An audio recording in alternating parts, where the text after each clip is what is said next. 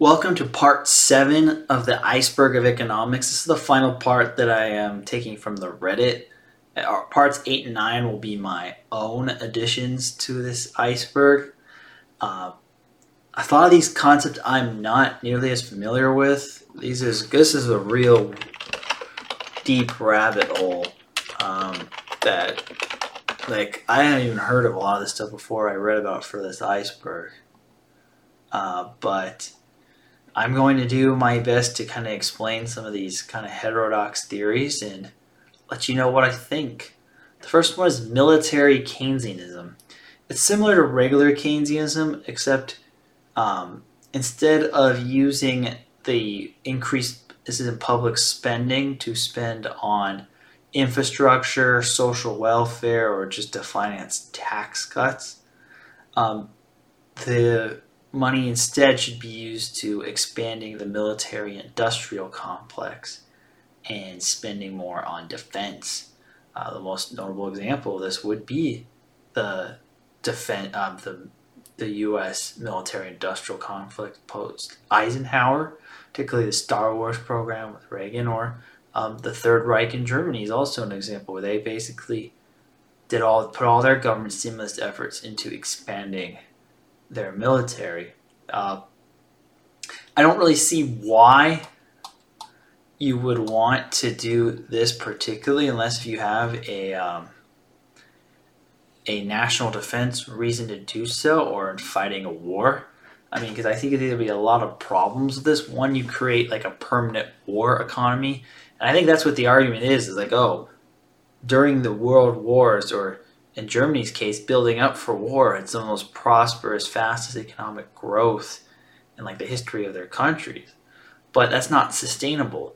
You can't just keep building a bunch of tanks, especially if you're not going to use them, because what kind of outcome? You're just creating jobs. Especially if there is no war, building a bunch of tanks and fighter jets does have some deterrence effect, but beyond a certain level, you're just doing a more scientifically advanced and higher paid version of digging holes in the ground and refilling them. So as a result, if you build all this stuff, it'll make politicians and war hawks in your country more incentivized to use them. And wars historically are the worst things for economies in the long term, unless if you win them in such a convincing fashion that all of your rivals are destroyed. But the human and the moral cost and the social cost of fighting wars, and usually the inevitable loss of civil liberties and freedoms that even happen to civilians, even of the winning countries, as a result of war, and the increased taxes and inflation needed to finance wars, are usually a net negative outcome for all parties involved, even the winners of the wars. So I personally don't really like the idea of military Keynesianism as a response to that. I mean, you either need to find a fight to pick, or it just becomes a glorified version of digging a ditch and filling it. There are other ways, like if you're going to try to stimulate the economy, you can give money back to taxpayers to help them allocate it in the best way, more efficient way possible, or you can build infrastructure that can be used by your public domestically, which are both probably better outcomes than military Keynesianism. The next one is recursive economics, which is basically the idea that you have two-period optimization and contingent decision-making and game theory applied to general economic models, which neoclassical models usually have based on one decision, like I'm going to buy the hamburger today or not. Whereas a recursive model is a two-period one. So maybe if one day you'll buy the hamburger, and then the next day you'll buy chicken. However, maybe if the price of meat goes up more than chicken, you may just skip the hamburger day one, or just go straight to buying chicken the day one, and how that would affect the demand for meat across the board. And basically now with more modern programming abilities, we can build multi-step models to test a lot of this stuff out. Where if you're trying to do this by hand, like the supply-demand models I had to draw in my economics exams in college, these would be a lot harder to do. So that's why this is emerging. I think it's interesting. There really hasn't been that much really proven applicable results that have come out from this based on what I've read. But I think it's an interesting direction for the future of the field. Another one I'd probably put in the similar category is thermoeconomics. Thermoeconomics is the idea of applying the rules of thermodynamics and physics to economies. And I think this could actually apply to sociology too. I think economic and social entropy are real things. And in order to keep a modern society that is growing to continue to be stable and not devolve into a big social mess filled with violence and revolution and just productivity collapsing, you have to put more energy into the society to keep it organized, whether that's through stricter law enforcement or through the economy innovating at a progressively faster rate to have more stuff for everybody to do and to raise living standards so that people want to still peacefully cooperate with each other. I mean, it's not necessarily physical energy. I think that's the thing with the thermal economists get stuck on. It's kind of integrated with peak oil philosophy, and that you just they literally mean you have to put in more literal energy to keep things going. Whereas I think this energy can also translate into human capital deployed the right way, or maintaining a same increase of technological innovation. Or even if with that technological innovation, you can have energy extraction go down. So even if you do need to put more energy, you're not necessarily going to run out. Like, that's the conclusion of the thermal economists have seemed to make, is that you could precisely have to put more energy, and there's going to be one point you have peak energy and you run out, and therefore the whole system collapses into anarchy. That's the one step but I think the idea of using the laws of thermodynamics, particularly the concept of entropy for economics and sociology, is overdue and should be applied more. The next one of these we're going to talk about is complexity economics, which is trying to utilize the application of complexity science, which mostly applies to physics. But there's a good book I'm reading right now about complexity theory things. It's called Scale: The Universal Laws of Growth, Innovation, and Sustainability, written by Jeffrey West. And this kind of goes more into the science behind complexity theory when it comes to scaling things. And it doesn't apply just to physics, but to biology and economics and urban development and sociological issues too. And complexity economics is just part of this. And again, with advanced big data and quantum computing, we can build theoretical models about how complexity theory factors do impact economic decision making. Again, it's a rather new and emerging field in economics, and it gives you more creative ways to measure like a health of a country based on other fundamentals outside of just traditional GDP numbers. And it shows that you can build models that have more adaptive variations. And like the example, most famous one is like a test stock market in Santa Fe. And even with doing it with robotics and algorithms, it's still at its own bull markets and deep stock crashes. And yeah, this is I think this is just the next step to really advancing econometrics.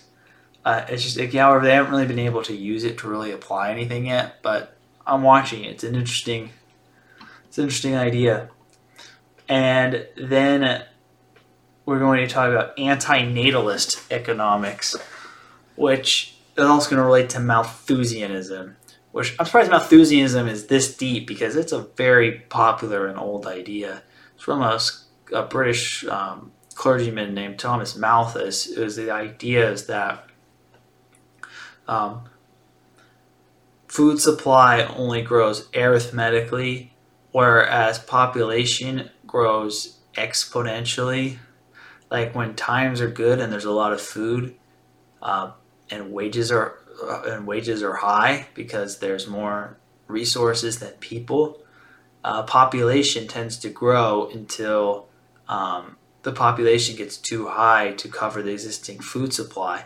And then you have famine and starvation and tough economic times where people don't have kids because they don't have, like, because the effective wage due to the gap of supply factors versus people is negative. So people have less kids or don't have kids at all, and the population goes down to the equilibrium. And according to Thomas Malthus, the equilibrium is subsistence, like that the median laborer makes just enough to survive and nothing more.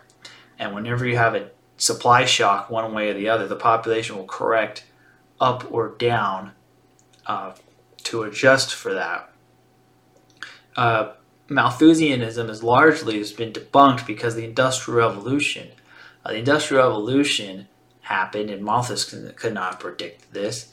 It made the cost of farming a lot cheaper and a lot of their basic needs a lot cheaper. So the supply of food can grow much faster than the supply of people. And especially as living standards rose and families and diseases were cured, or you weren't likely to die young, people had smaller family sizes, and as a result, population is growing far slower than food. Like obesity is now a problem. And so that is Malthusianism.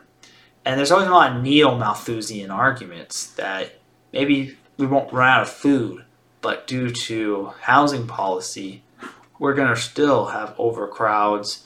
There's going to be too many people, especially now that, say, certain countries have grown past a certain level and they're going to need to consume energy too. And so we're going to run out of energy, we're going to run out of housing, we're going to run out of raw materials or whatever, and it's going to cause the same Malthusian trap, except instead of food, it'll be something else that triggers it.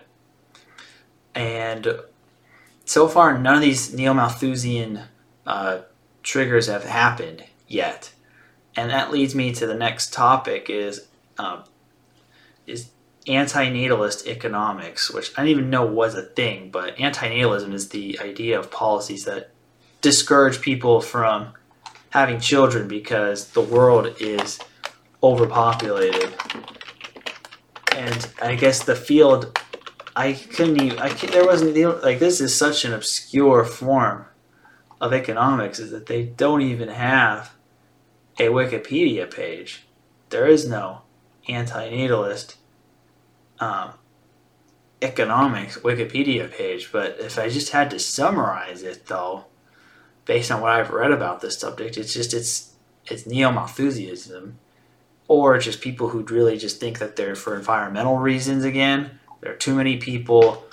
People are, like, the easiest way, if you really wanted to save the environment, is to simply not have kids, because every person you put in the world is going to have use raw materials to eventually build their own house, drive their own car, eat all the food that they need or meat or travel, and all that stuff requires energy, which burns fossil fuel, which is bad for the environment. And then they'll have kids and will do the same thing. And so I think it comes back down to this. I just noticed with this Reddit, a lot of it comes back to just a lot of different schools of thought to help justify a more green approach to assessing economics. I'm not going to go into the merits of that one way or the other, but it seems like a lot of economists are heavily prioritizing climate change and other environmental concerns in their frameworks. And then the last two, one is Japanification is the future of the Western society. Japanification is the idea that Japan had a big boom in the 80s. It busted. Japan's baby boom happened a lot faster than other countries, and their birth rates dropped faster due to the hyper-competitive nature and the very high level of population density in Japan compared to places such as Western Europe and North America. And so they were the first to have the bust of population. Their population peaked and has been starting to go down. And they have way more senior citizens than kids And so that trend is likely to continue. And there's a lot of implications to this. One, Japanese economic growth is, especially as nominal GDP growth, has kind of gone to a standstill. You've seen just a lot less innovation in Japan than you'd see in previous generations because there's just less young people in Japan. Housing has become affordable because they're maintaining the existing supply, but the demand is going down because population is going down. And you have the governments that have tried to compensate for this by racking a bunch of debt for stimulus projects, and it hasn't worked simply just because people are shifting to a lower level of consumption in their post-retirement years. And the amount of government stimulus is not going to do anything. You don't need to build a bridge for people to take road trips from one side of Japan to the other if people are 80 years old and no longer want to get in a car. I mean, that's just one example of many.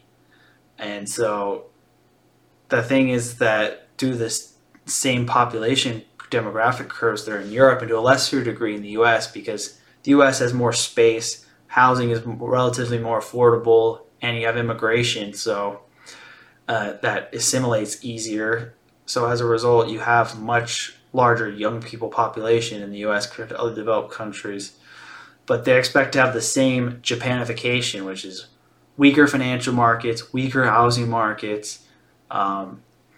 You have lower interest rates because you have a lot more savers than spenders, weak growth, if not flirting with recession constantly, and you have a declining population and you have increased demand for social services and less people to pay for it, and it creates that along with the government's inevitable response for Keynesian stimulus creates an unpayable government debt. That's what is known as Japanification, slow death that results in multiple lost decades until the population pyramid normalizes once again.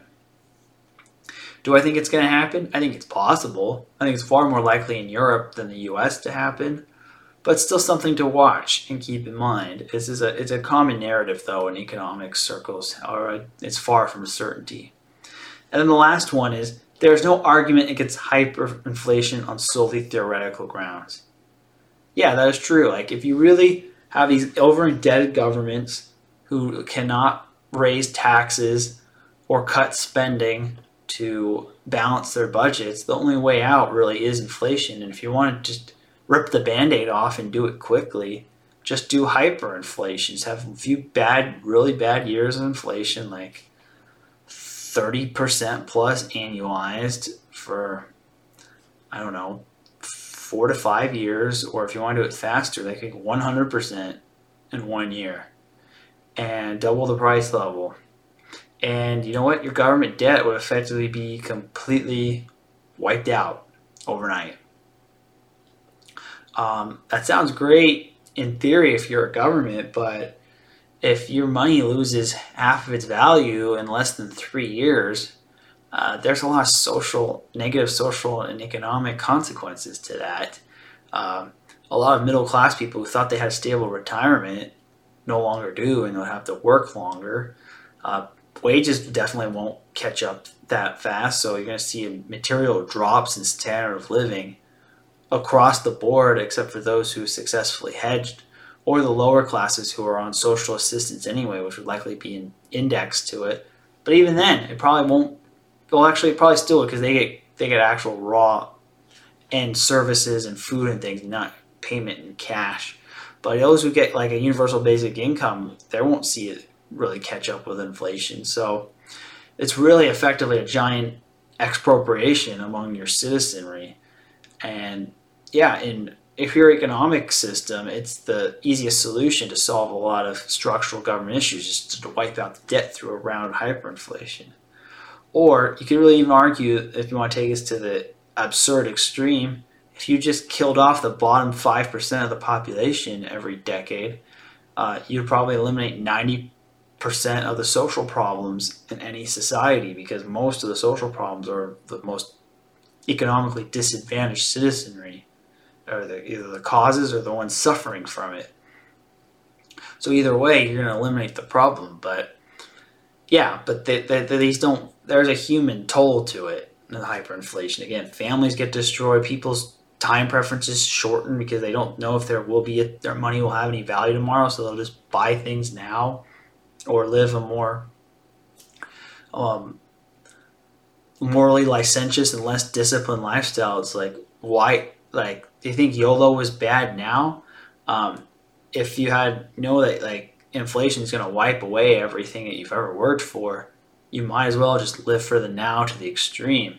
And that lack of the culture destroying its long-term time preferences was devastating for investments, devastating for innovation and growth and a lot of other things. So there's a huge social consequence. But again, on very theoretical, like not impacting the human and emotional toll and how this affects families and businesses and people's livelihoods on an individual level. And then that anger results in political populism and social tension and possibly violence. That's why hyperinflation is a problem, but theoretically, it's not an issue for it. And that's what there is no argument it's hyperinflation on solely theoretical grounds means. And with that wraps up the original 7 tiers. We're going to get on to the crazy stuff. If you like this, feel free to share, like, comment. Please spread the word. That's the way we grow this channel and we can make more content like this. Thank you for watching.